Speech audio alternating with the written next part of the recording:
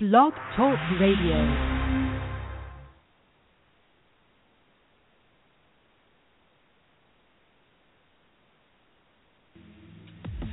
This episode of Dungeon Crawlers Radio is brought to you by Gamers Inn, where adventure begins. Check out their website at gamersinlehigh.com.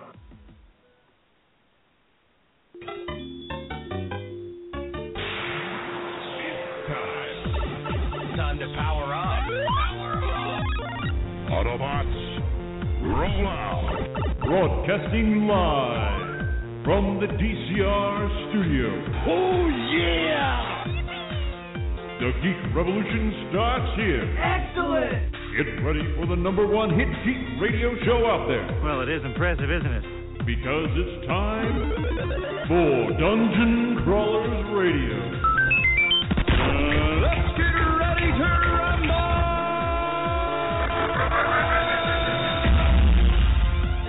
And now, the moment you've all been waiting for.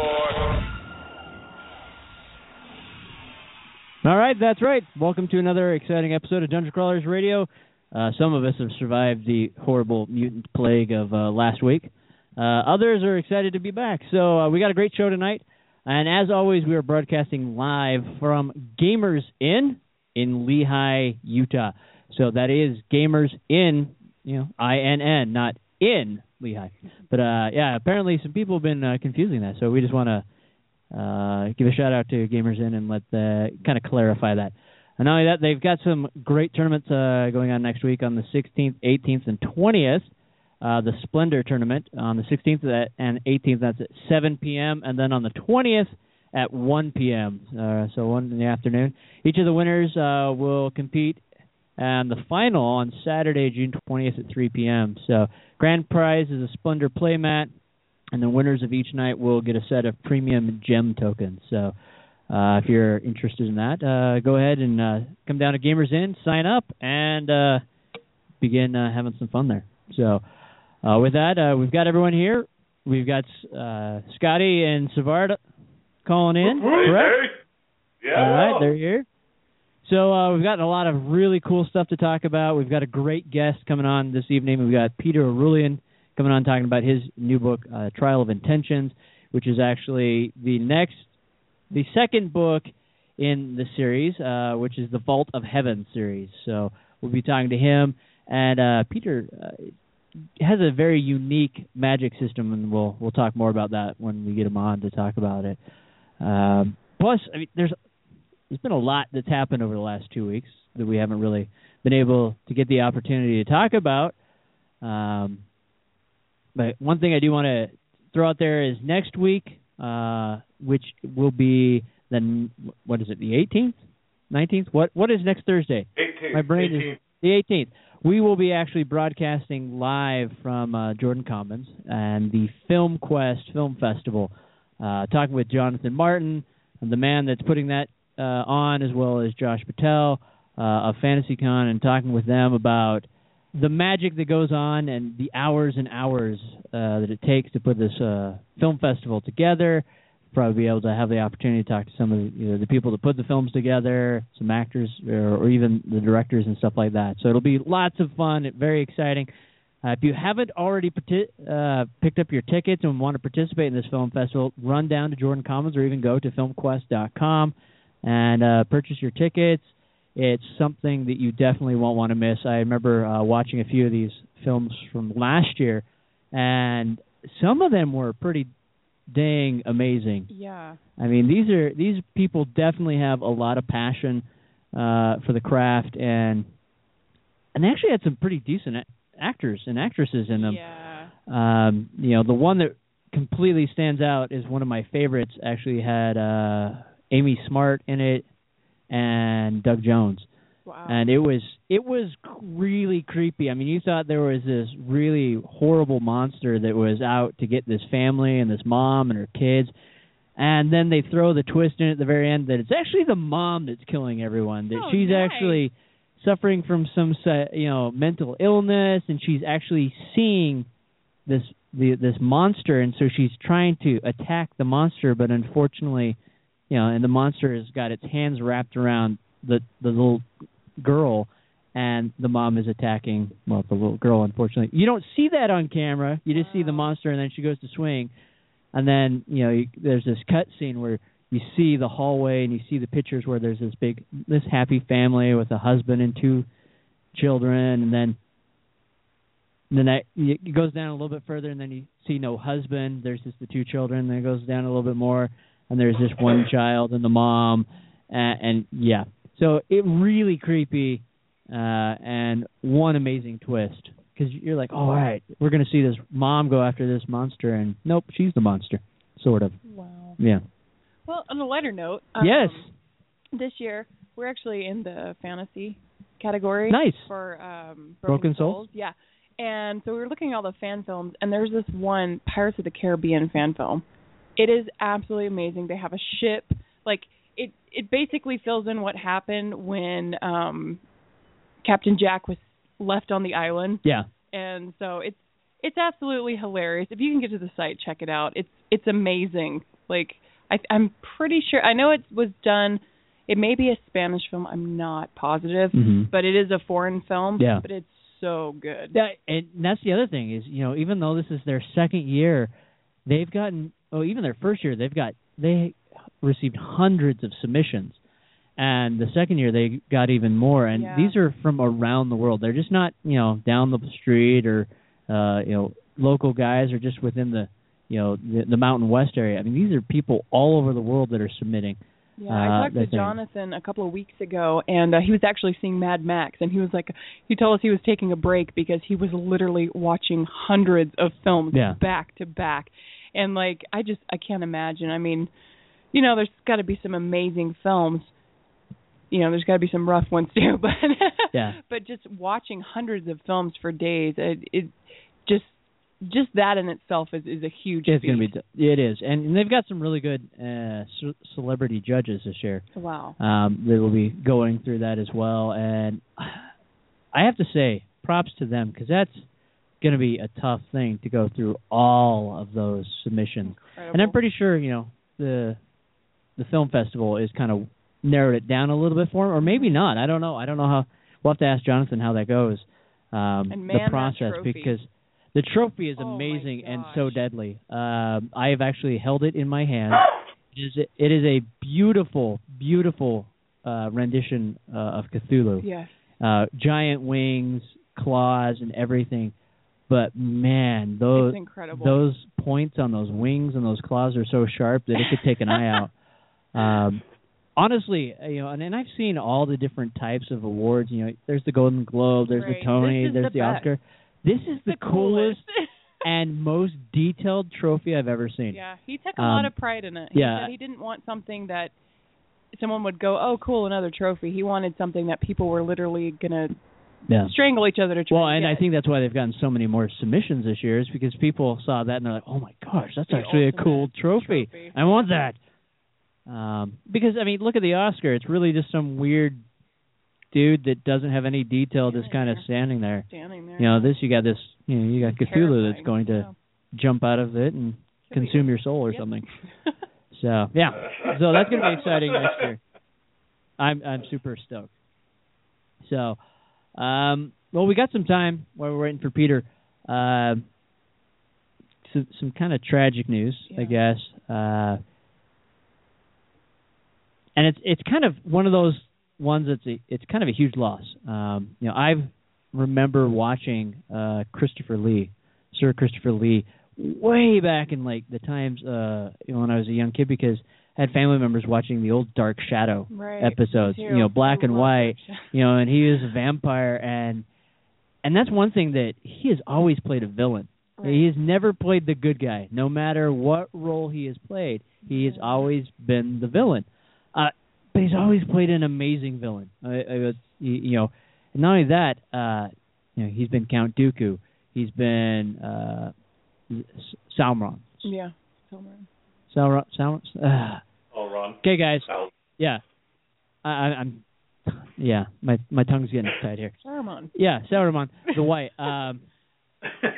That even going so far as he was Willy Wonka's father in Charlie and the Chocolate Factory. He was decent in that film. But even then, he was the villain, though. Yeah, he was. Even though he was just a dentist. And, Willy Wonka's dad, he was still kind of the villain in the story. And there's so many other things that he's been in. Almost every Tim Burton movie imaginable, he's either been in it or voiced in it. He just has that voice that just you hear amazing. It and you know it's him automatically.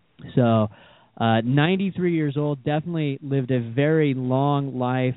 And I think, if I'm not mistaken, his last project was, the Hobbit movies. Yeah.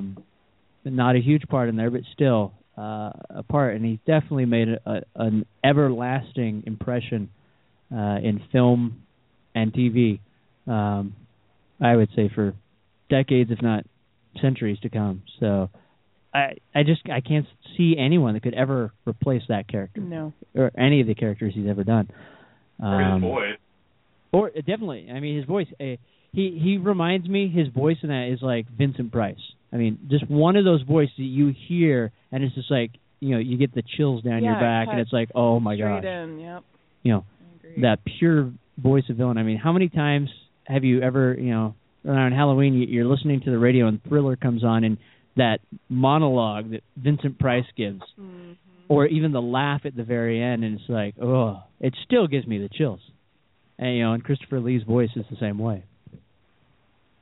So, I don't know. You guys have anything else to throw out there and say on that? We love you and miss you, man. Yeah, big salute. Yeah. I mean, Count Dooku. Yeah, I know. I told my son this morning. He's 5 years old, and he knew who he was, and he was absolutely devastated. Yeah. He's just...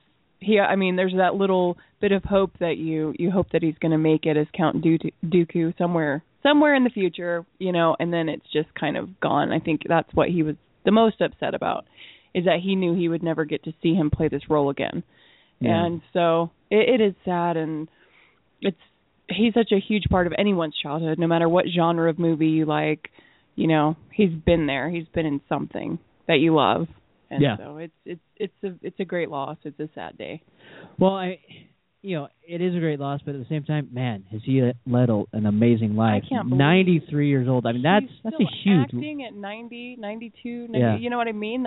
He must have really loved what he did, because I can tell you, I would be on vacation with my family or, traveling around the world. At that point, I would say, okay, I've given you enough.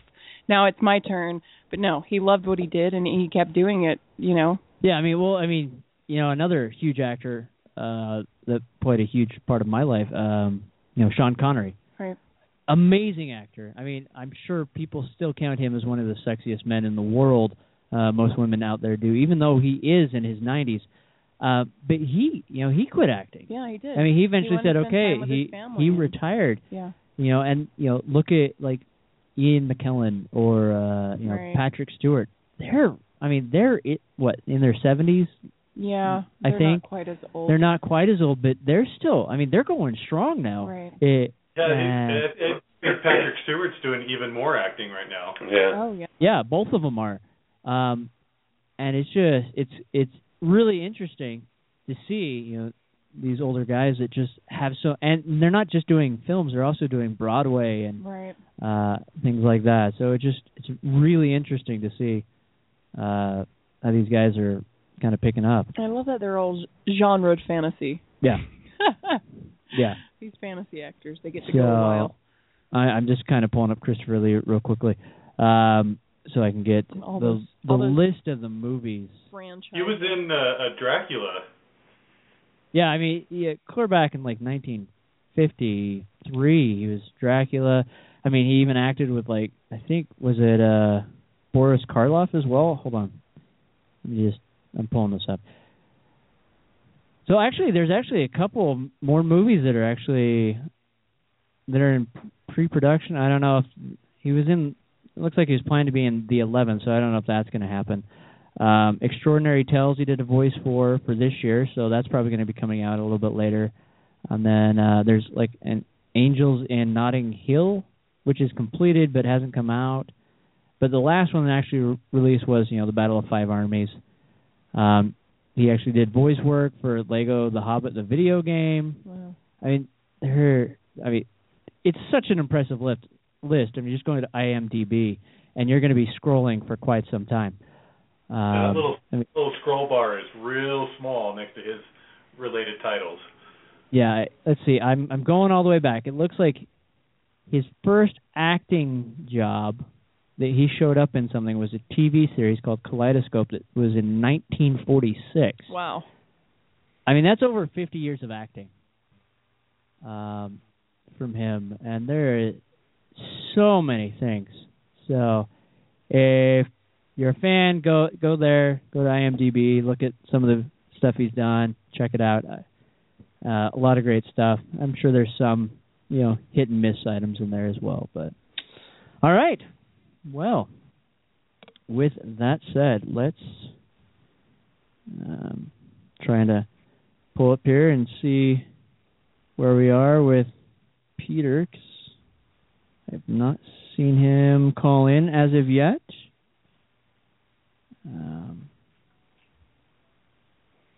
Is there any other geek news items you guys want to talk about real quick? Now that we're kind of passing the baton while I'm trying to find Peter's contact information. Well, just a reminder, E3's next week for all the gaming guys. Really excited about that. Kicks off on Sunday with Bethesda doing their press conference.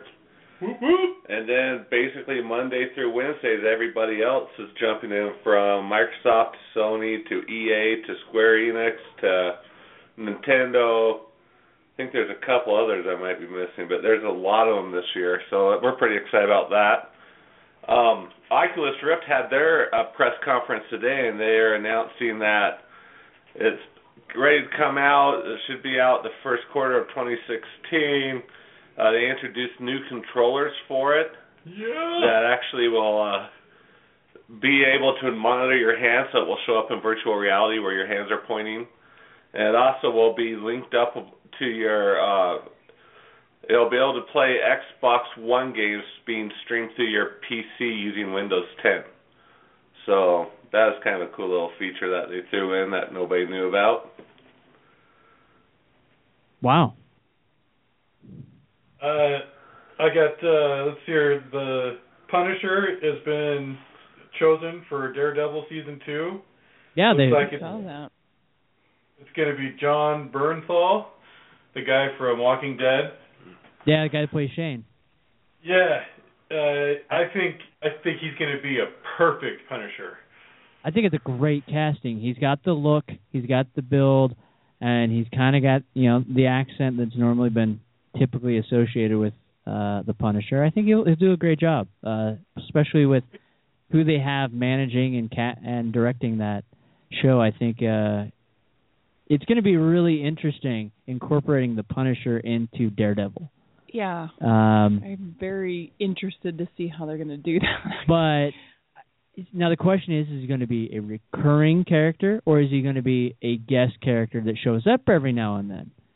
Probably be a character that shows up and then gets his own show in a couple of years. We could see, and that's kind of what happened. That's coming to an end. Yeah, it is, and that's kind of what happened with the Flash. He made an appearance on the Arrow, and then whoop, he's got his own show. Right. And that might be what they're trying to do, is try to test the waters to see how people how they respond and react, because that could be a really good show. Yeah.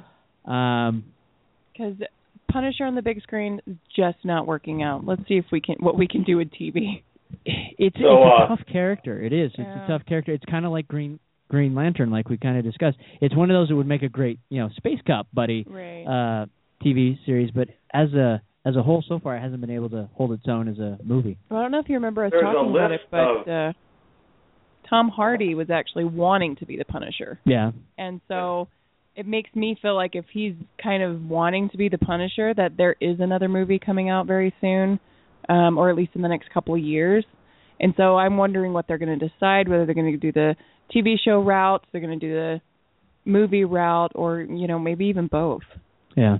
Well, it's kind of interesting that I don't know if you guys saw kind of the notice or that San Diego Comic-Con, Marvel will not be showing up at San Diego Comic-Con this year. What? They're saying that because they can't. They're saying, and whether this is true or not, 100%. This is something that's kind of floating over Facebook today. They're saying that they're not showing up because they can't compete with DC. Oh, that's got to be such crap. So I don't know. It's kind of interesting. So the question is does DC have something really amazing under their sleeve that they're going to be unveiling at Comic-Con? But like last week, Marvel announced that with ABC, they're dropping 3 TV shows. One's Miss Marvel, one's Cloak and Dagger, and they're doing a pre-sequel to the Hulk on the small screen, they say. Oh, I really hope they don't do Cloak and Dagger. That is a horrible, horrible comic. Horrible. At the same time, they also announced that Netflix executives are toying with the idea of bringing out Ghost Rider, The Punisher, and Blade. Blade, Blade. Cool. I would love Blade. Okay. I know the vampire thing's overdone, but I would love. Well, here's the problem. Blade is they've already tried it as a TV series. It's going to fail. Oh. It's been done before. It's going to fail because vampires have been overdone. We've seen all the movies. That's true. Although I love the Strain. The Strain is amazing. Yeah. It's just they need to hold off. If they can hold off a couple years, let the vampire thing die down and bring it back, maybe. 10 years, maybe. Miss Marvel, it depends on who they have casted, and it's almost like Wonder Woman. I mean, they can put together a pilot, but I don't know how successful. About, I think Charlize Theron. I think that's who they mentioned. I know that's who they want. Right. I don't see her doing TV though. I don't see her doing TV for one, and two, I don't think she could pull it off. That's my opinion. So I don't know. And Marvel does not have a great track record traditional TV. No. Netflix, but those last 3 were for Netflix.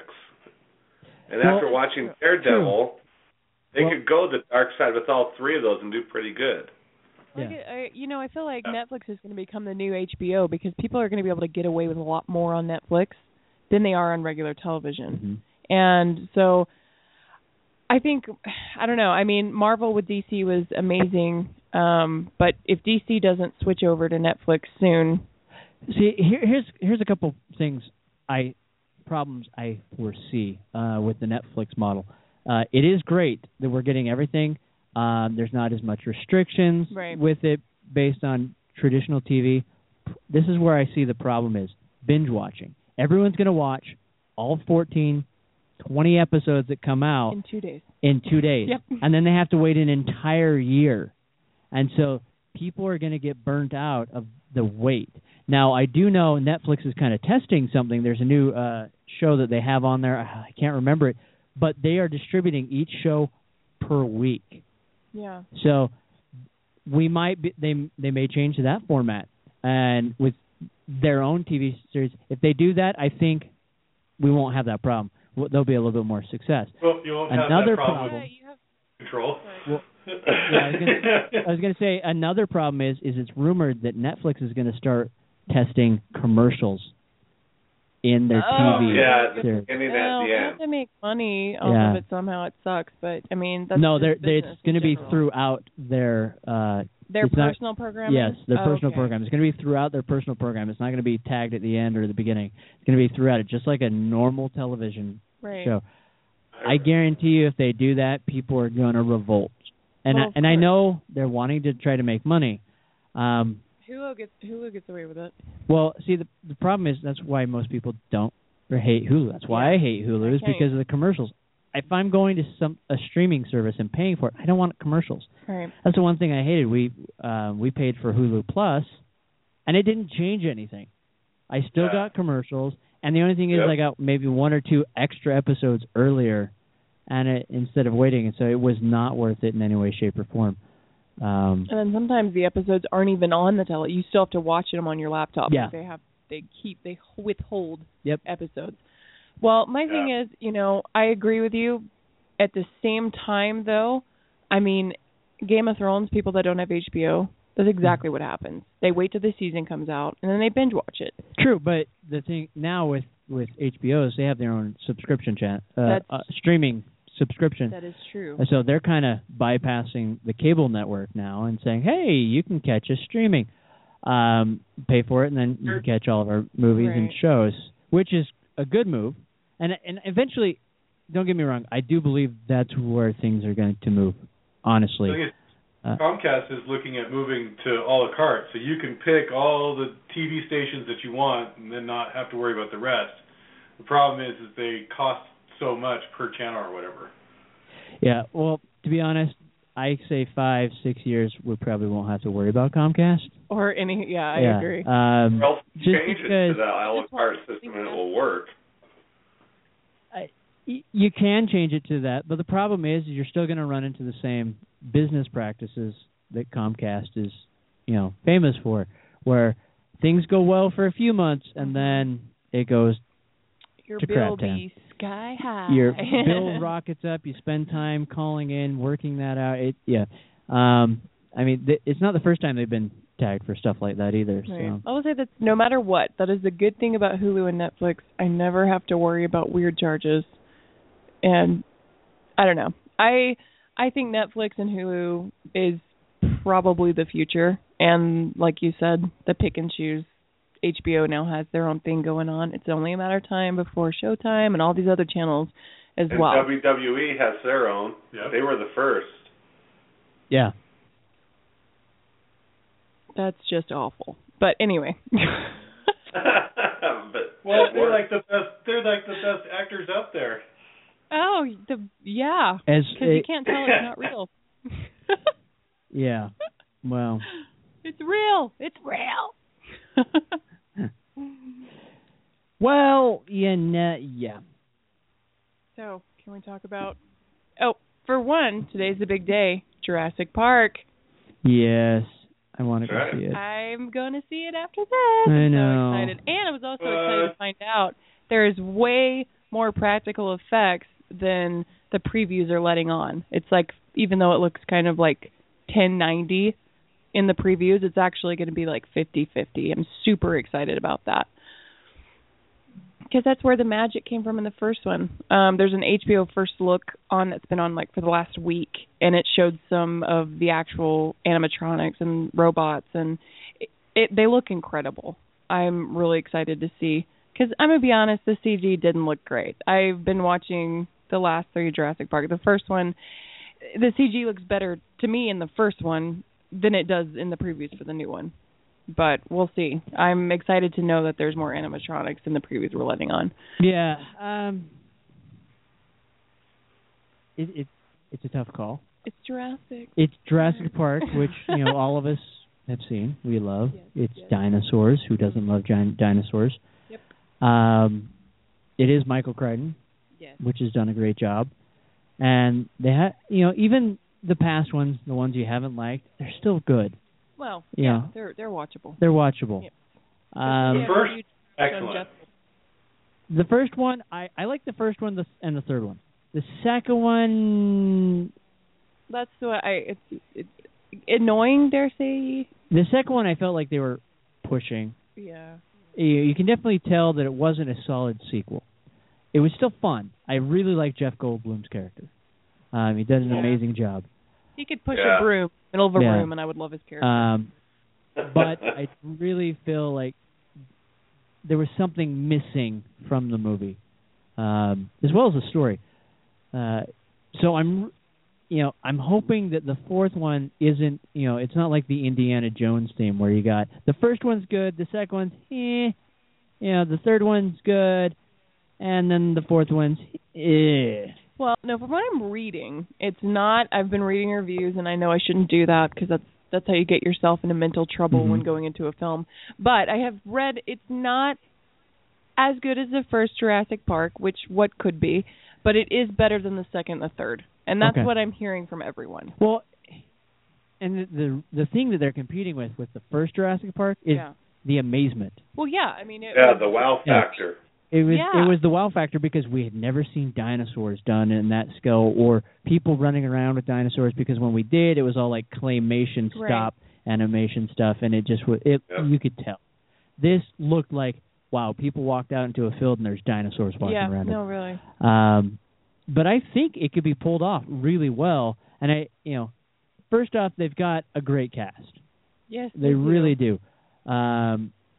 So we can talk more about this. It looks like we've got our guest calling in, and we'll talk more. Hey, thanks for calling in Dungeon Crawlers Radio. Is this Peter? It is. I apologize for my tardiness. Oh, don't worry about it. I was just worried that we had lost something. But welcome to the show. Thanks for calling in tonight. No, thanks for having me. How are things going? Oh, I'm one of those guys, one of those writers who still has a day job. So that's literally just walked in from work. Some days are just crazier than others. So, but other than that, things are good. Cool. So how is it? I have to ask the question with balancing the day job with writing, because that has to be difficult. I have several friends that have gone through that and have been lucky enough to be able to say adios to the day job, but it still seems like that has to be a difficult balance. Yeah, I can't speak for all writers, of course, but for me, after a day at the office, I don't really have, I don't have anything left to give to the creative process, besides the fact that I've got kids and they're now in extracurricular activities. So it means for me doing all the writing before I go to work, which means getting up really early. And so, it's a long day. It's tough to balance. I won't lie to you, but I guess if you want it bad enough, you keep plugging away at the writing wherever you can. Nice. All right. Well, we've got some questions for you. Hope you don't mind. But for our listeners out there that don't really know who you are yet, who is Peter Arulian? I mean, I guess that's a really good question to start off with. Sure. Well, as established, I'm a working bloke. I work at Microsoft for Xbox, doing marketing, and then with what time I can sort of carve out, I write. I've got an epic fantasy series being published by Tor Books right now. And then the other thing I'm really passionate about is music. I've had the good fortune to tour with some bands internationally. I'm still pretty active musically. I like all genres of music.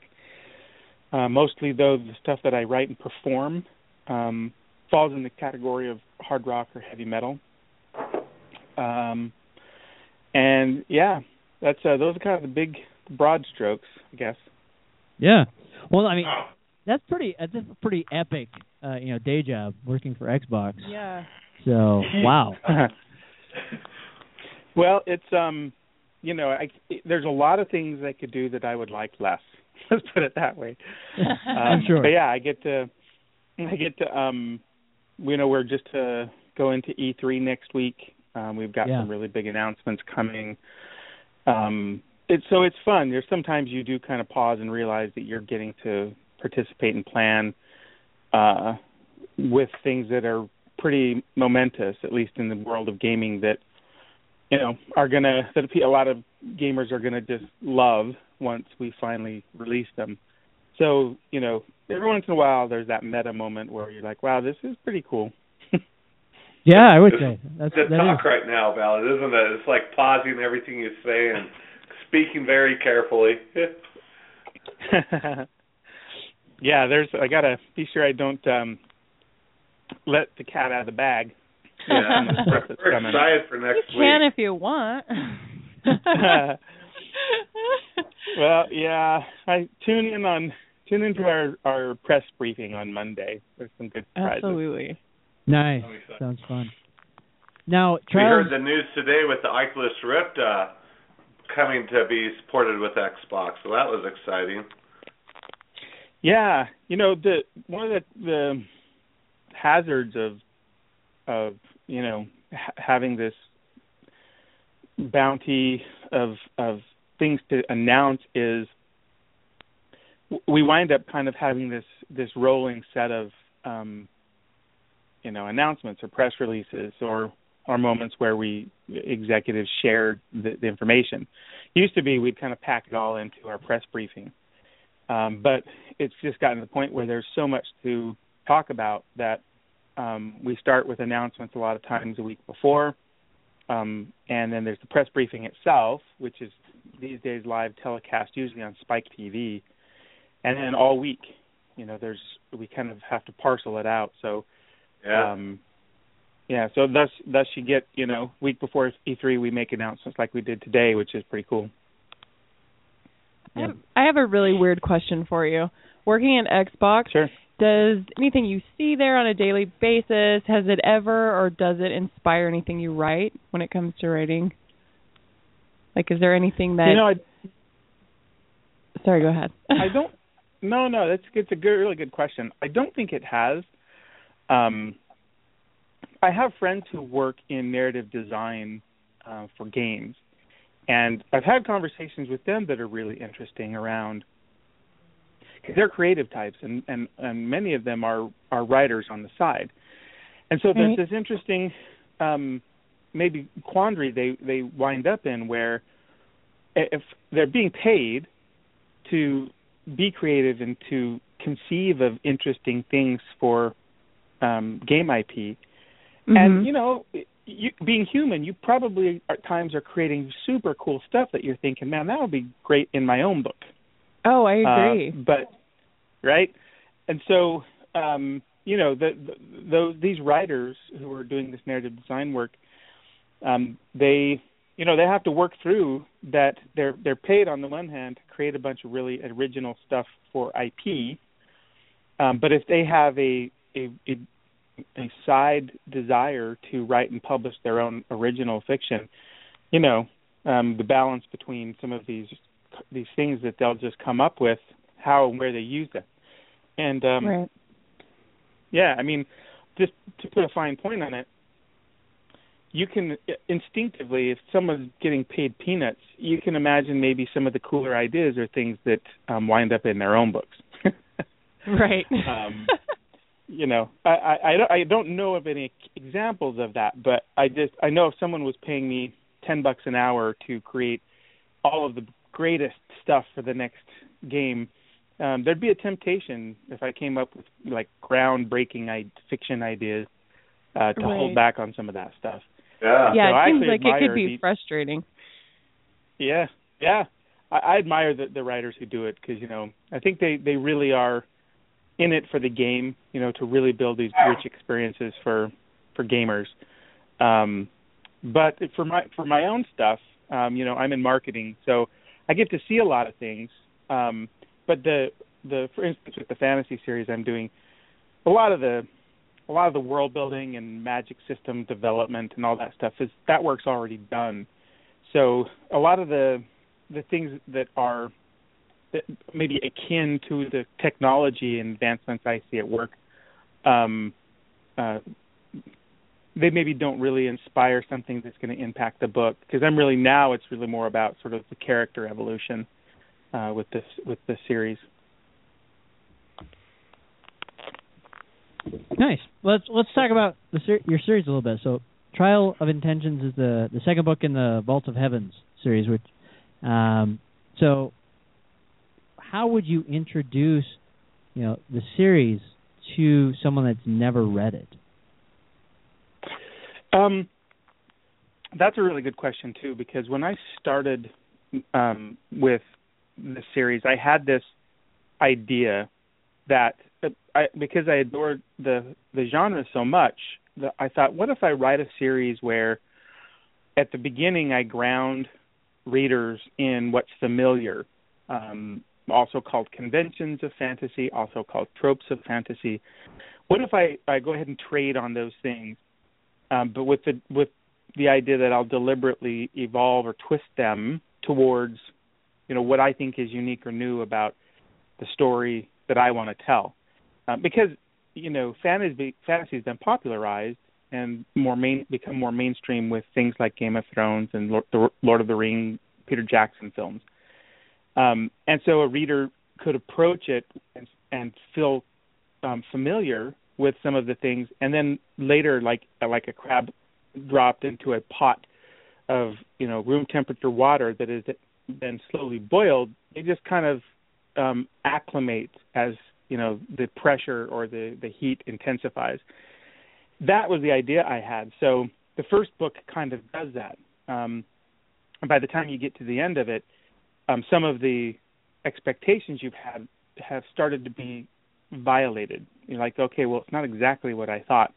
And in Trial of Intentions, which is book 2, that really, those conventions of the genre really get flipped on you a lot. So genre readers who've read a lot of genre are going to, when they read it, they're going to be like, oh, okay, things really weren't what they seemed to be in the first book. But there's a long story around why there was so many years between books 1 and 2 that we may or may not have time for. But the short thing I like to tell people is because of that delta between the two books, I deliberately wrote Trial of Intentions as an entry point to the series. So people who've never read any of my work can start the journey with me with Trial of Intentions if they want to. Oh, nice. That's really cool. There's several series where I've read where you jump into the second book and you're like, oh man, I got to go read the first one. You have to put it down and then go back. So that's really nice. It's kind of a good starting point. Yeah, it is. Now, one thing that I found really interesting in the book is your magic system. It's based around music and sound, which is kind of unique. I mean, most magic systems aren't that way. So where did that idea come from? Well, when I was doing the world building, I had this notion that I wanted magic grounded in something I decided to call governing dynamics. Very much like mechanical law in our world, so things like gravity and magnetism. And the governing dynamic that I sort of established principally in my series, I call resonance. Now, resonance is a mechanical idea with acoustics. It's this notion that almost anything, if you find the right signature of the entity or its vibration, can be made to move or even crumble and be destroyed. It's the classic example is the wine glass that the opera singer can shatter if they hit the right note, right? Because music, after all, is a set of vibrations. And so I started with this idea of resonance, and then I said, look, in a great big wide world, different cultures would probably tap into that. Into resonance in different ways. Like they would discover it and use it differently. So the magic systems would look and behave differently, but they could all be founded on the same principle. So that's where I started. And so far in the series, I think there are 5 magic systems. And they grow up in different cultures and they kind of look and behave differently. But the reader can kind of stare at them and say, oh, I get it. I see how it's all tying into resonance. So it kind of started from this idea that's grounded in sound, but then I wanted to do something a little bit more than that. So I said, look, a lot of the idea of an attack, a magical attack, is the transference of energy kind of, through space from a point A to point B, and it traverses that space in some way. And that's how part of the magic system I've built operates as well. And I kind of developed this thing akin to ether that I called Aramal, a sort of a fifth element that allows for this transfer kind of anywhere. But I also wanted to do something, and I needed something, frankly, that would allow for magic to have effect at a great distance, like 1,000 leagues, right? So far away that you'd never hear it. If, for instance, you're using the music magic system, which is one of many in my series. And for that, I kind of premised it on the idea of quantum entanglement, which is the simultaneous stirring of two things that are bilocated. And, this is a real principle. We can see it happening. We don't 100% know how that's happening. So what I did is I just borrowed that. I fused it together with the idea of resonance So for me, in my world, resonance means the ability to, touch or contact or destroy or attack whatever with magic through space or simultaneously at a distance. And as you read through the books, you kind of see them using the magic to do these kinds of things in various ways. Yeah, I really love the magic system. I like unique magic systems. I mean, that's kind of one of the things that really sparked my interest in Brandon Sanderson's, Mistborn series, because it was so vastly different than the traditional magic I've been used to in all the other fantasy books. And this is it's right down that alley. It really caught my attention, and I really love it and like the idea. So, awesome. Cool. Yeah, thanks. Brandon's definitely a master of magic. Yeah. I don't know how he does it. It's crazy. I've talked to him several times, and just, like with Steelheart, it was because someone almost cut him off. The idea was like sparked and bloomed. It's just amazing how his mind works. So, and writing's not as easy as a lot of people think. Oh, you just sit down and write. I mean, it's really a labor of love, to be honest. So. Yeah, it is. It's done typically in solitary, and it really, I think, has to be done. Stephen King says he does it with the idea in mind that if he can please himself, there's a good chance he'll please someone else. But you kind of do it for yourself first, because if you're not enjoying it, if you don't enjoy story creation, you don't just sit down and make money. It just doesn't work that way. And frankly, the writers, I think, for whom that's the motivation, it's kind of transparent. It's easy to see. They're usually 10 followers. Usually the fiction or the voice is usually affected or forced. So, and then a writer who takes the time to really, develop the world and build magic systems, like you do this kind of thing because you enjoy it. So I agree 100%. It's kind of a labor of love endeavor. Nice. So I'm going to kind of maybe change this a bit and kind of ask you more personal questions. What was the first book that you ever read that kind of pulled you into the fantasy realm and kind of got you to where you are now? Well, for me, that's actually there's two answers, because you kind of asked two questions there. The first fantasy book I ever read that kind of whet my appetite for fantasy was Sword of Shannara by Terry Brooks. A lot of people call that a Tolkien clone, and someone can make that argument for sure. You can make the counter argument if you want to, and part of that counter argument is that Terry's gone on to write something like 35 straight New York Times bestsellers, so he's not a fluke, right? It's not a copycat syndrome with Terry. After I read that, though, I went away from popular fiction entirely for a long time. I was in high school and I was reading mostly canonized English literature. And when I came back to popular fiction, I actually did that by way of Stephen King. And it was his collection called Night Shift, actually, that kind of sparked my imagination. Yeah, it's a fantastic collection of short fiction. And then I got on kind of a binge with Stephen King and other horror writers, actually, for quite a long time. And it was that at that point that I started to write. And the first things I wrote were, short stories that were in the vein of Stephen King and Ray Bradbury. And then, it was later, and for my first novel was actually a horror novel. It wasn't until I kind of sat down to write my second novel that I went back to fantasy. And that ultimately became the first book of this series. Nice. Yeah, I love Stephen King.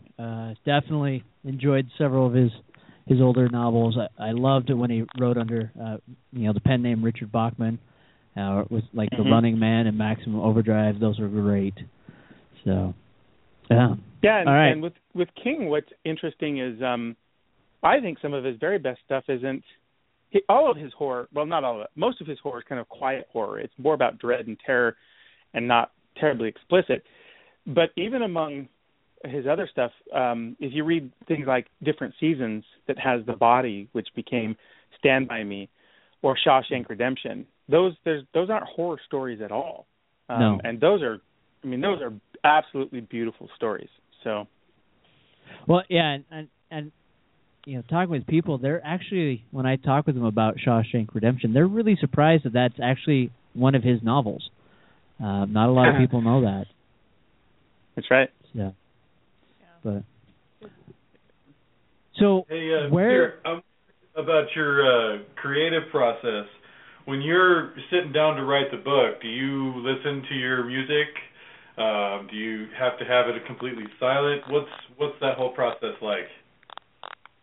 You know, it's actually pretty widely misunderstood about me, because I'm so passionate about music and I'm a music creator. The assumption is always that I do listen to music when I write, but actually I don't. My office is pretty quiet, and it's early in the morning, so it's pretty quiet.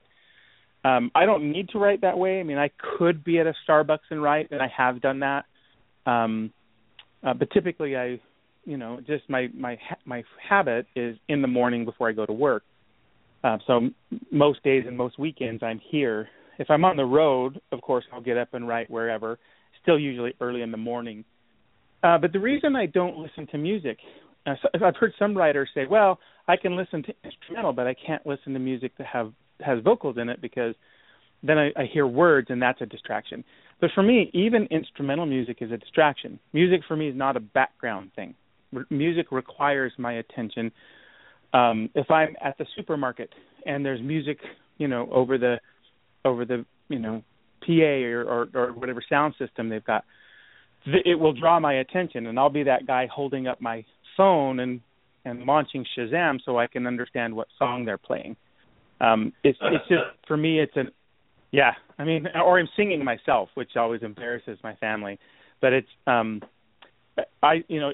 it's for me, it's an active thing. I'm not a huge fan of background music. If it's on, I'm paying attention to it. And so much so sometimes it's like it actually annoys me if music's on and people are trying to divide my attention from it. So no, absolutely, I can't write and listen to music. I've noticed that when I write and listen to music, depending on what song I'm listening to, it completely changes the mood of my film. Oh, yeah. Like, it'll go from being something like really sweet and dramatic to like an action-packed film, just depending on what pops up on the iPod. So, yeah, I can definitely understand why you wouldn't want to listen to music while you're writing. It changes the consistency, I feel like. No, and I understand. Go ahead. I was just going to say, I completely understand. Just because, people, it's like when I'm getting ready to go to sleep, people are like, oh, just put some music on. My brain starts getting super active, and I start picking out the beats and which instruments are going off. Yep. So it's definitely not like, oh, yeah, it's calming. It's like, no, I'm starting to, like, pick it apart, and so I can understand why you wouldn't want to have that playing while you're writing. A good friend of mine, Megan Lindholm, who writes as Robin Hobb, she'll put on. She and I share some music tastes, and one of the bands we both like quite a lot is a band by the name of Nightwish, and they're very cinematic. A lot of the music's very cinematic, and there's a lot of orchestral arrangement to it, in addition to the guitar work. And I mean, it's power metal. It's Scandinavian power metal, and she'll put on Nightwish when she does battle scenes, because she knows that it'll evince emotions that are consistent with what she's trying to achieve. So I get all of that, and hey, when that works for a writer, they should totally do it. If I turned it on, I would just stop writing and I would just listen. That's just me. That makes sense for a musician, because you are one that studies music and enhances it and pays attention to it. So that makes a lot of sense. Yeah, and I don't begrudge anybody who has a different process. But whatever works, when people find their process, they should go with it if it works.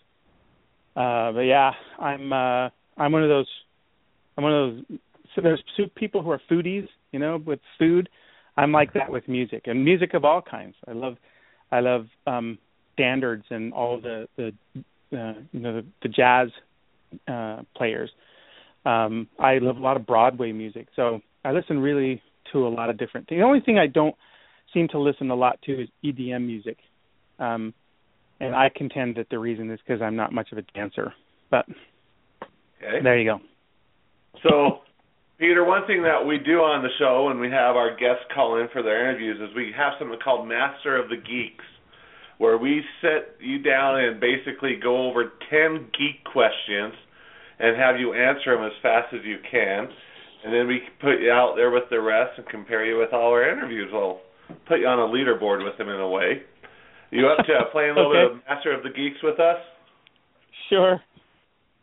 All right, I'm going to start you out with one that I think would be right down your alley with where you work. The first question I have for you is, can you name 2 creatures from the Gears of War series?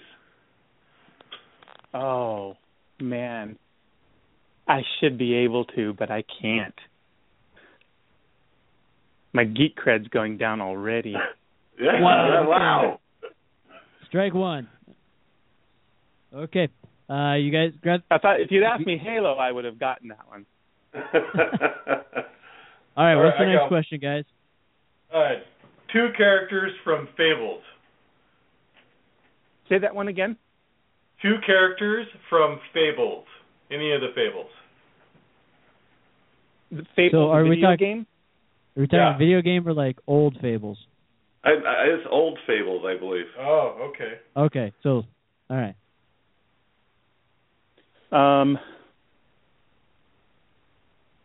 Oh man, it's been so long since I haven't played the new ones either. I'm gonna fail at this one too. You're killing me. So not video game Fable, like Fables as in the Brothers Grimm, like the Grimms or any of the old Fable stories. Oh, I thought you were talking about Fable the video game on Xbox. Oh, this is Fable novel, like old stuff. Okay, I was gonna say that would be a tough question. Okay.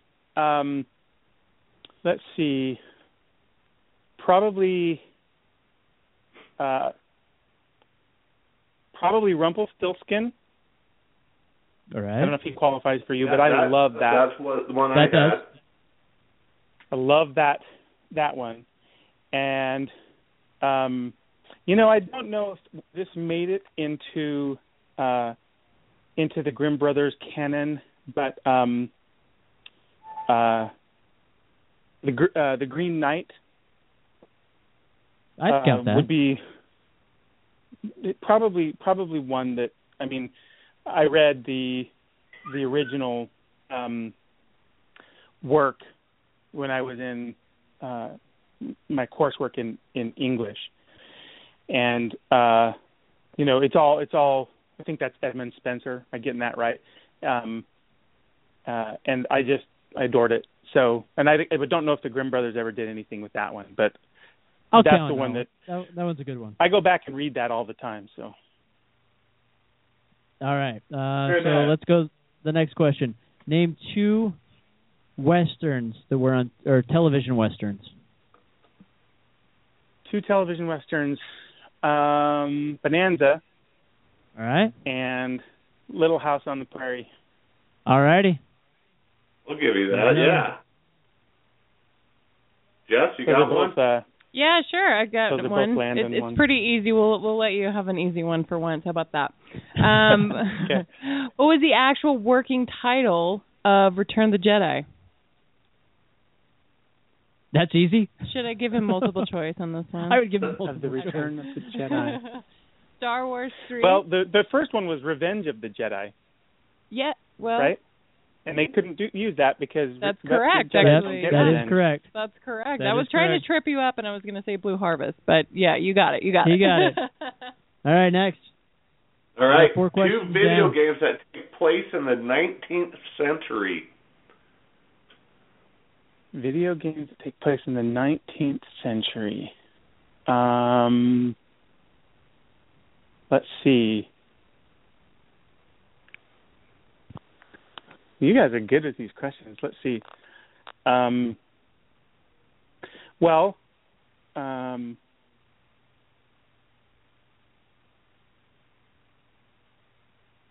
Shoot, I almost said Call of Duty, but that would be wrong because that's the 20th century, right? Yep. 19th century. Wow, that's the 1800s. I'm drawing a blank on that. The title of a game that came out not on Xbox, but on the other one. 18. On We will not PS3. say the name. Let's keep going, but I'm going to keep stewing on that one. I feel like they're in my hindbrain, and I just can't call them forth. Okay. We'll pass Scott? on that one. Let's move to the next one.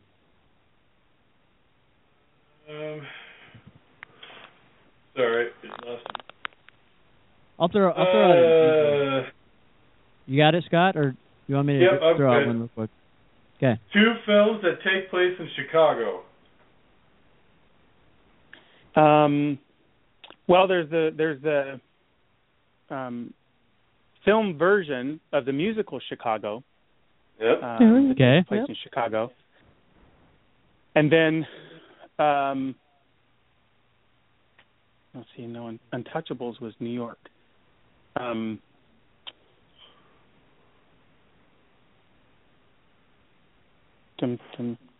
What about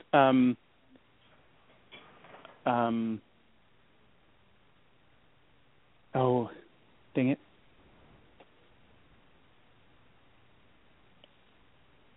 It's right there. It's a De Niro film, I think. Say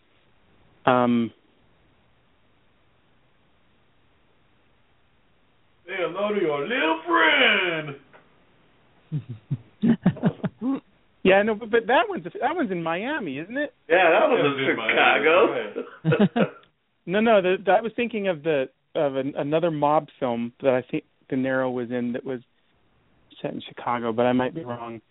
And now my mind's going back to baseball. There was a Cubs film that was made. I think it was about a kid who inherits the team, and I can't remember the name of it. That's another one. Let me think on that, and I'll come back to the title. I'll get that one. Okay. Well, you've got one of those down. So, all right, let's move to the next question. And I actually have a giant list of movies that are in Chicago, so we can always reference back to that. Let's see. Name 2 correctional facilities that appear in comic books. 2 correctional facilities. Well, is at least one of them Arkham Asylum? Yep, that is one. And I feel like I read, this might date me, I feel like I read when I was a kid a comic book that was set, had an escape from Alcatraz. I can't remember the name of the comic. Yep. Okay. That is in the comic book, so I will count that. All right. All right, I got one. What is the name of the metal that is grafted to Wolverine's bones? I think it's adamantium, isn't it? That is correct. Yay! All right. All right. 6 films based off television shows. Ouch. 6. Okay, let's see. Wild Wild West. Will Good. Smith. Yep. I would have counted that for a Western, too. There you go. Let's see. Hold on a second. Yes. Let's see, what else we got?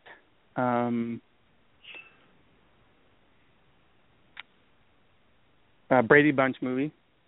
Yep. Okay. That's pretty geeky to know that. The Starsky and Hutch movie. Yep.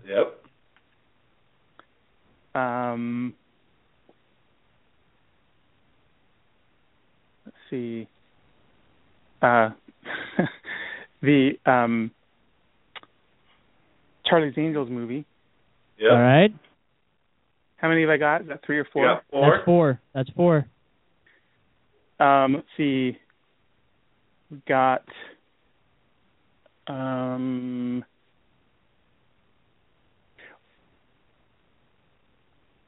does it count if we do like superheroes that started as cartoons? Sure, we'll count those. Because there's the I don't think it's come out yet, but there's Flash that's coming out, right? They're making a Flash movie. Yep. And Flash was on. Well, I remember watching Flash when I was a kid, and then Superman. Yep. We'll count those. Because Superman was in the Justice League. So there you go. Yep. All right. And since we'll wrap the last question up. This is pretty simple. From what house is Superman from? What Kryptonian house?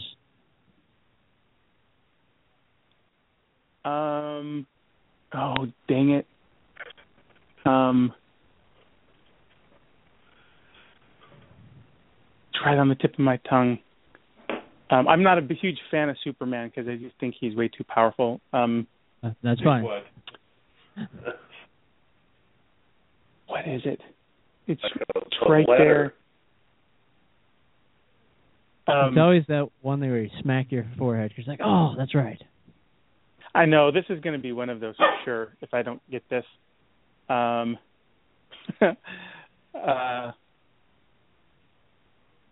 It's just failing me, and I hate to keep dragging it out while we're on the air, so I'm going to have to pass on that one. All right. I know I'm going to kick myself. Don't worry. Okay, so it would be the House of L. Yep. Oh. All right. See, I told you, kick yourself.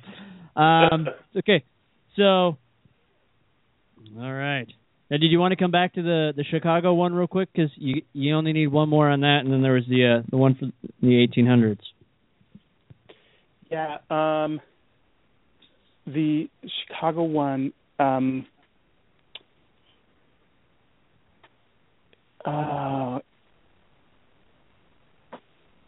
It's right there. I can even see the scene that's got De Niro in it, and it's just not coming. I thought it would come back to me. What was the other question that I passed on?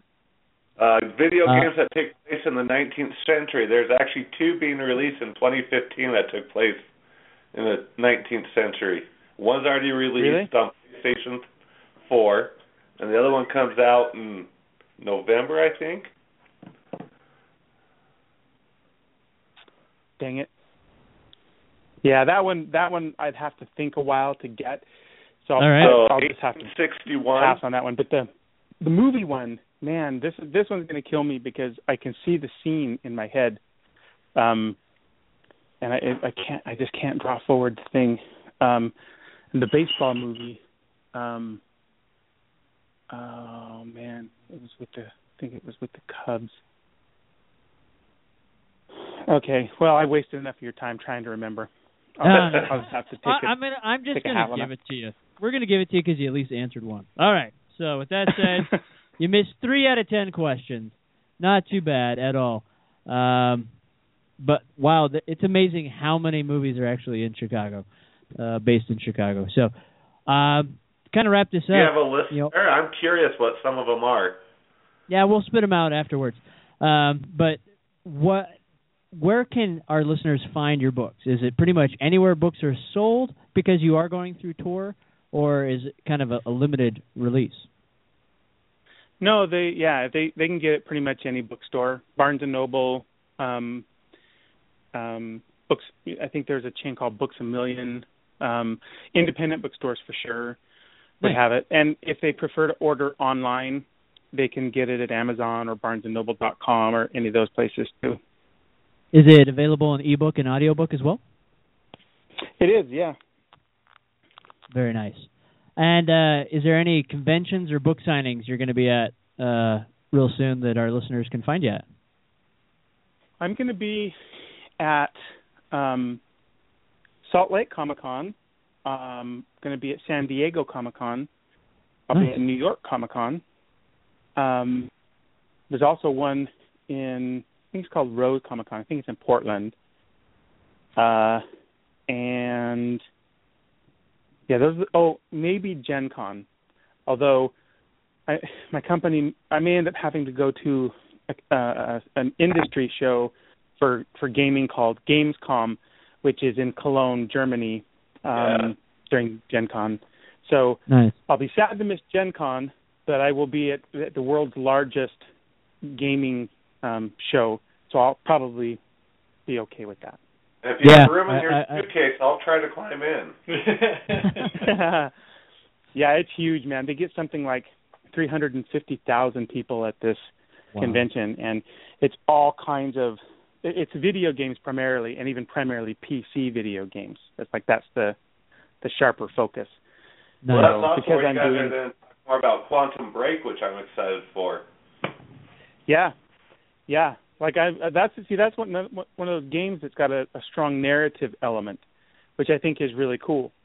So yeah, we've actually got a really strong set of games for Xbox coming out this year.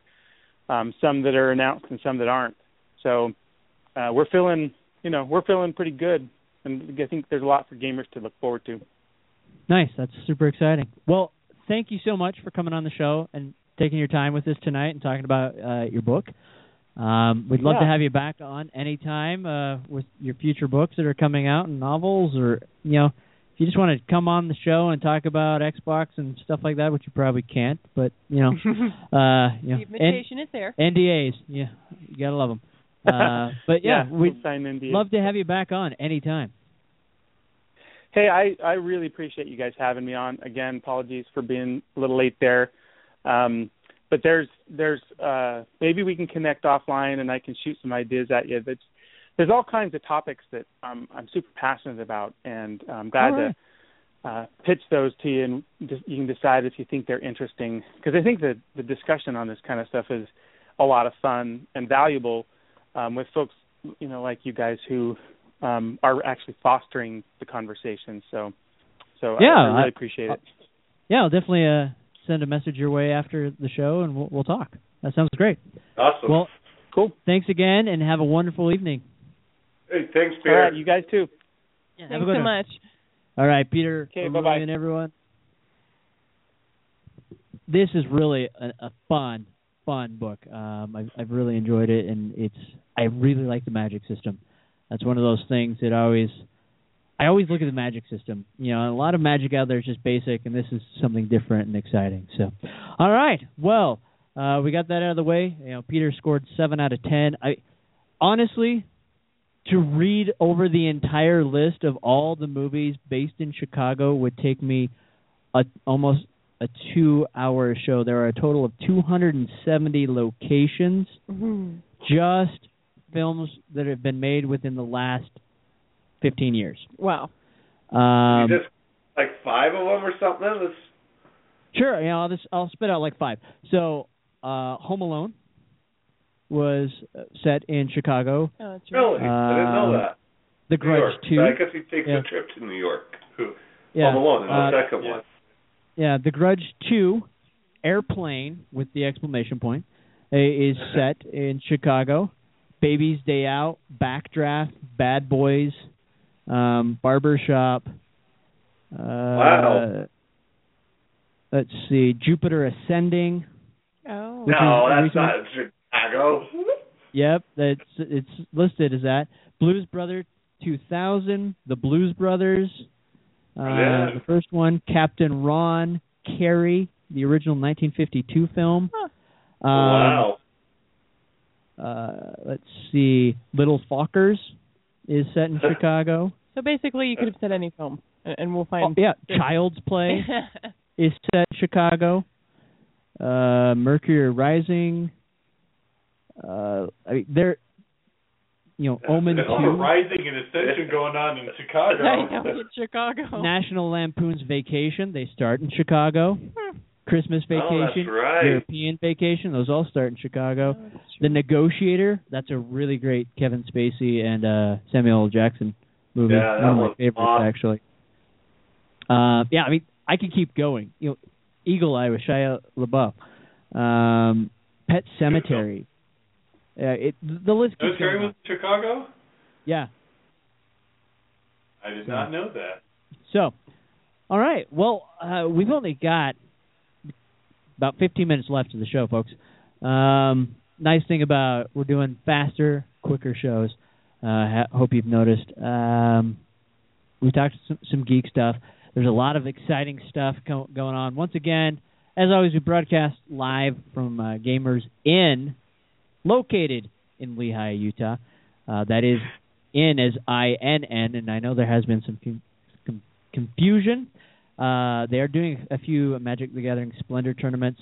They have one on June 16th, the 18th, and the 20th. Check out their website, Gamers in Lehigh. That's Gamers in INN Lehigh.com. And they've got some great prizes. So if you're interested in that, the grand prize is a Splendor playmat, and each winner of the night will get a set of premium gem tokens. So come support them. They give us a wonderful place to be able to broadcast our show from. And if you haven't seen the game store, it's amazing. It looks like an old-time inn the way they have it set up. So it's definitely pretty awesome. So to kind of wrap up the show, you probably didn't get to see it, the Supergirl pilot. I have not seen it yet. Okay, so but you have. So I've watched it. I don't know. Have you two guys watched it yet? I did watch it. Yep. Yes. Okay. So I don't know. Do we want to hold off until Jess has been able to watch it, and then we can talk more? Because then she can throw in the female perspective. Yeah, we might need that to keep it afloat. So yeah. Well, I mean, to be honest, I really liked it. I enjoyed it. But yeah, I think it would be good to have that opinion. Hearing that you like it makes me more excited to watch it. Okay. I really enjoyed it. My kids watched it, and they're like, I have to wait till October. We have to wait till October before we actually see the series. But I think they did a really good job, and I'm even okay with the fact that they're discriminating against gingers with their choice of who they have for Jimmy Olsen at this point. I mean, that's like a total discrimination, though. It's like a huge change. It's like I know. It is a huge change because looks like he played football, and he doesn't look like a scrawny, redheaded, freckled, nerdy camera guy, which Jimmy Olsen has always kind of been portrayed as. But oh well. Jimmy Olsen looks like he could actually beat up somebody. Yeah, this Jimmy Olsen looks like he could actually turn into Cyborg. They do it for the ladies, man. Well, no, they definitely do. And I know they're trying to bring diversity into their comics, so that's not a bad thing. And I think they did a great job. I really like the one thing that did bug me, and we'll talk more about that, is kind of how the way they kept referring to a certain character. So we'll wait till you watch it. We'll talk more about it. Is there any other cool topics we want to cover?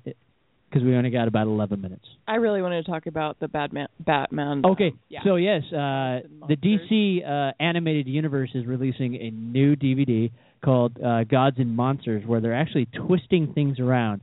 They've taken your favorite characters, and it's kind of an alternate universe. So it wasn't Superman or Kal-El that came to Earth. It was actually General Zod sent his son. And so Superman is Zod's son. And then we have a different Batman because he's actually a vampire. Yeah. And then we have a different Wonder Woman. It sounds weird. It's awesome. It's so dark. Go watch the trailer. It's really, you have these darker characters that are trying to be heroes in this world that is just completely against them, and all odds are against them, and they're trying to make good. You know, you do have General Zod's character that, you know, he's got the goatee, and it's not your normal Superman. He's like, I've already lost one world, I'm not going to lose another. And so he kind of steps up. And then you have Batman that looks weird. Oh yeah. He looks I didn't even really know who weird. he was until, halfway through the preview. I was like, oh. Yeah. But DC has done an amazing job with their animated universe. Yeah. Everything that's come out has been really, really good. And the other thing is they're trying to, keep it in the same universe, so it's not so splintered as it used to be when it first came out. Yeah. Using the same voice actors and everything. So it's going to be interesting to see how well this one is, because it's not your traditional character. But I think it's going to go very well. And I think it's also playing on what they're doing right now with the convergence, where they're converging everything. Right. Going out, the New 52 is disappearing. It's going away. And I think this is kind of a great gateway to see what's going on with the convergence, because really I looked into that because I'm like, okay, everyone's talking about what is this? And the convergence really is, Brainiac is collected all these different realities and he's pulling people out of these realities. So this would make sense for why they throw out this movie, because okay, Brainiac just pulled this and is taking a look into this reality and go. So it could be really cool, and it could lead into more things. Yes, viewer beware, it is not child-friendly at all. A lot. There was quite a bit of language, and it was very disturbing. I would say a lot of their animated stuff, it's definitely PG-13. This one was very R. Yeah. The F-bomb was dropped. Yeah. It was dropped. Their animated series are definitely becoming more adult. They're not children friendly. Right. But I wouldn't say completely. I think this one is more focused towards the fans and the adults than the kids, because let's face it, Gods and Monsters. What kids are going to want to watch that? This is the stuff we've been waiting for as when we were reading as children. Oh yeah, this is a really cool thing about the thing is, when I was a kid, the coolest thing that we could get for Batman was, Adam West and Burt Ward, squat walking the floor, making it look like they were climbing a wall. We didn't really have that cool. Now we have tons of Batman movies that have come flying at us. We've survived the bat nipples. I mean, we've survived. We've gotten through the Christopher Nolan Batman series. We're getting the new Batman that we'll see. The Ben Affleck Batman. We'll see how that turns out. But it's been kind of a fun ride seeing this. I mean, I remember day one going to see Batman starring Michael Keaton, and everyone's like, "What the crap?" I mean, this is Beetlejuice playing Batman. Oh, and that first scene where that guy's like, "Who are you, man? Who are you?" And he's like, "I'm Batman." That was just like, so. And then it went downhill from there. But that first movie was awesome. And it's really cool, And then we had the Christopher Reeves Superman, which was they were cool in the day. I do own all of them, but going back and watching them, it's like, oh man, what was I thinking? But it's getting better. When we first watched it just blew us all away, though. Oh, it did. It was Superman, and he was flying, and now you see. I mean, going back and even watching, Superman Returns. How awesome was that scene where he's like, the plane's coming crashing down on the baseball field, and you see Superman push up against that to try to, and the whole plane buckles in the wave. That was amazing. That was super awesome. And you're like, okay, now I'm really seeing Superman instead of the weird, cheesy wire acting that we had before. And he's holding onto an elevator. Hold on, miss, we're going up. You didn't know any better. Or the cheesy line, "I've got you, miss. You've got me. Who's got you?" That was one of the worst lines ever in that movie, but whatever. So it's what's really cool, and we're seeing really great superhero movies. And I don't care what other people say out there; they're awesome. They're fun to watch. Yeah, they are fun. Even with Mad Max, everybody was just like, "It's not. There's no story. There's no story." You know what? It was an hour and a half of amazing explosions and practical effects. It's an adrenaline. So fun. It's an adrenaline-fueled ride. Heart race it from is. beginning to end. And yeah, it may not be the greatest story ever or a story period, but it was entertaining. It was. So good. Yeah. You know what? There is tons of story around it. They just don't know any of it that goes with it. They're taking a 2-hour section out of thousands of hours of content. So how could you say that there's any story? Well, see, I think the problem here really is those people went in to see Mad Max, and the people that made that movie made it based on the fact that you've already seen the other stories. Right. I haven't seen it yet, but that's my assumption. They were going off the assumption that the people that were going to go were going because they were fans. They already kind of know some of the back history, and they're just going to have a fun ride. And the people that are complaining are the people that are like, they have to know every single thing. Right. It's like, well, why is this character doing this, and why are they doing that, and why is this world this way? Well, you should have gone, go back and watch the other movies. What's funny to me is what I've noticed, that people that are complaining to me about the film are people that have seen the originals and love the originals. Okay. And so it's really strange to me because I'll be honest with you, I haven't seen the originals. But I went in and I just enjoyed the film from the standpoint of that it did have so many practical effects, and that it was like being on a roller coaster for an hour and a half. There was no second where your heart wasn't pumping and you felt alive during the film. And that's something really important about movies. For me, yes, I actually did feel like the story was it could have been better. It was a little shallow for me, but it was still a fun ride. I mean, I don't have to have a story while I'm on a roller coaster. Just let me enjoy the experience. You know what I mean? Well, you got to always movies. You always got to go in with a clear perspective. Yeah. Every movie is that director's or that screenwriter's interpretation of that story.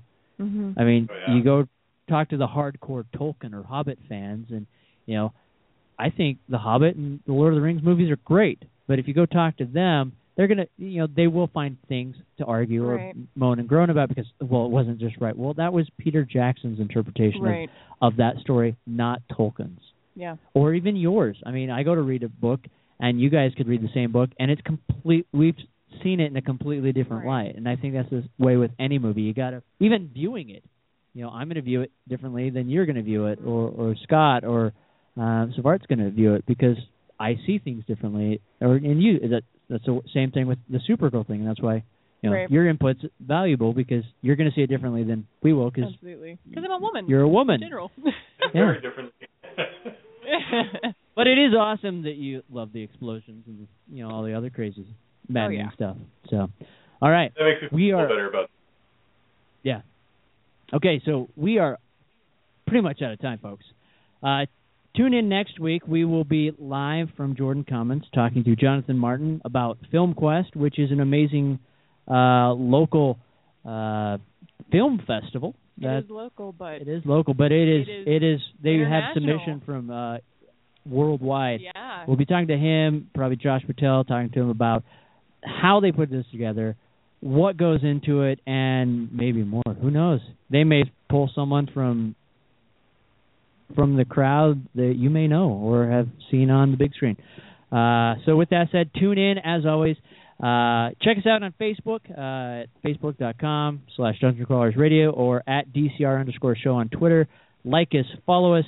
Get your friends to like us and follow us. There's going to be a lot of cool stuff showing up and some amazing things that we're going to be rolling out on the show. And if there is something that you want to hear or see on the show, email us at info@dungeoncrawlersradio.com. Your voice is valuable, and we'll definitely hear it. So, you guys got anything else to draw? Nope. No, I think we're good. All right. Until then, goodbye, Salt Lake. Goodbye, world, and get more from your games. And we'll see you next week. Keep going.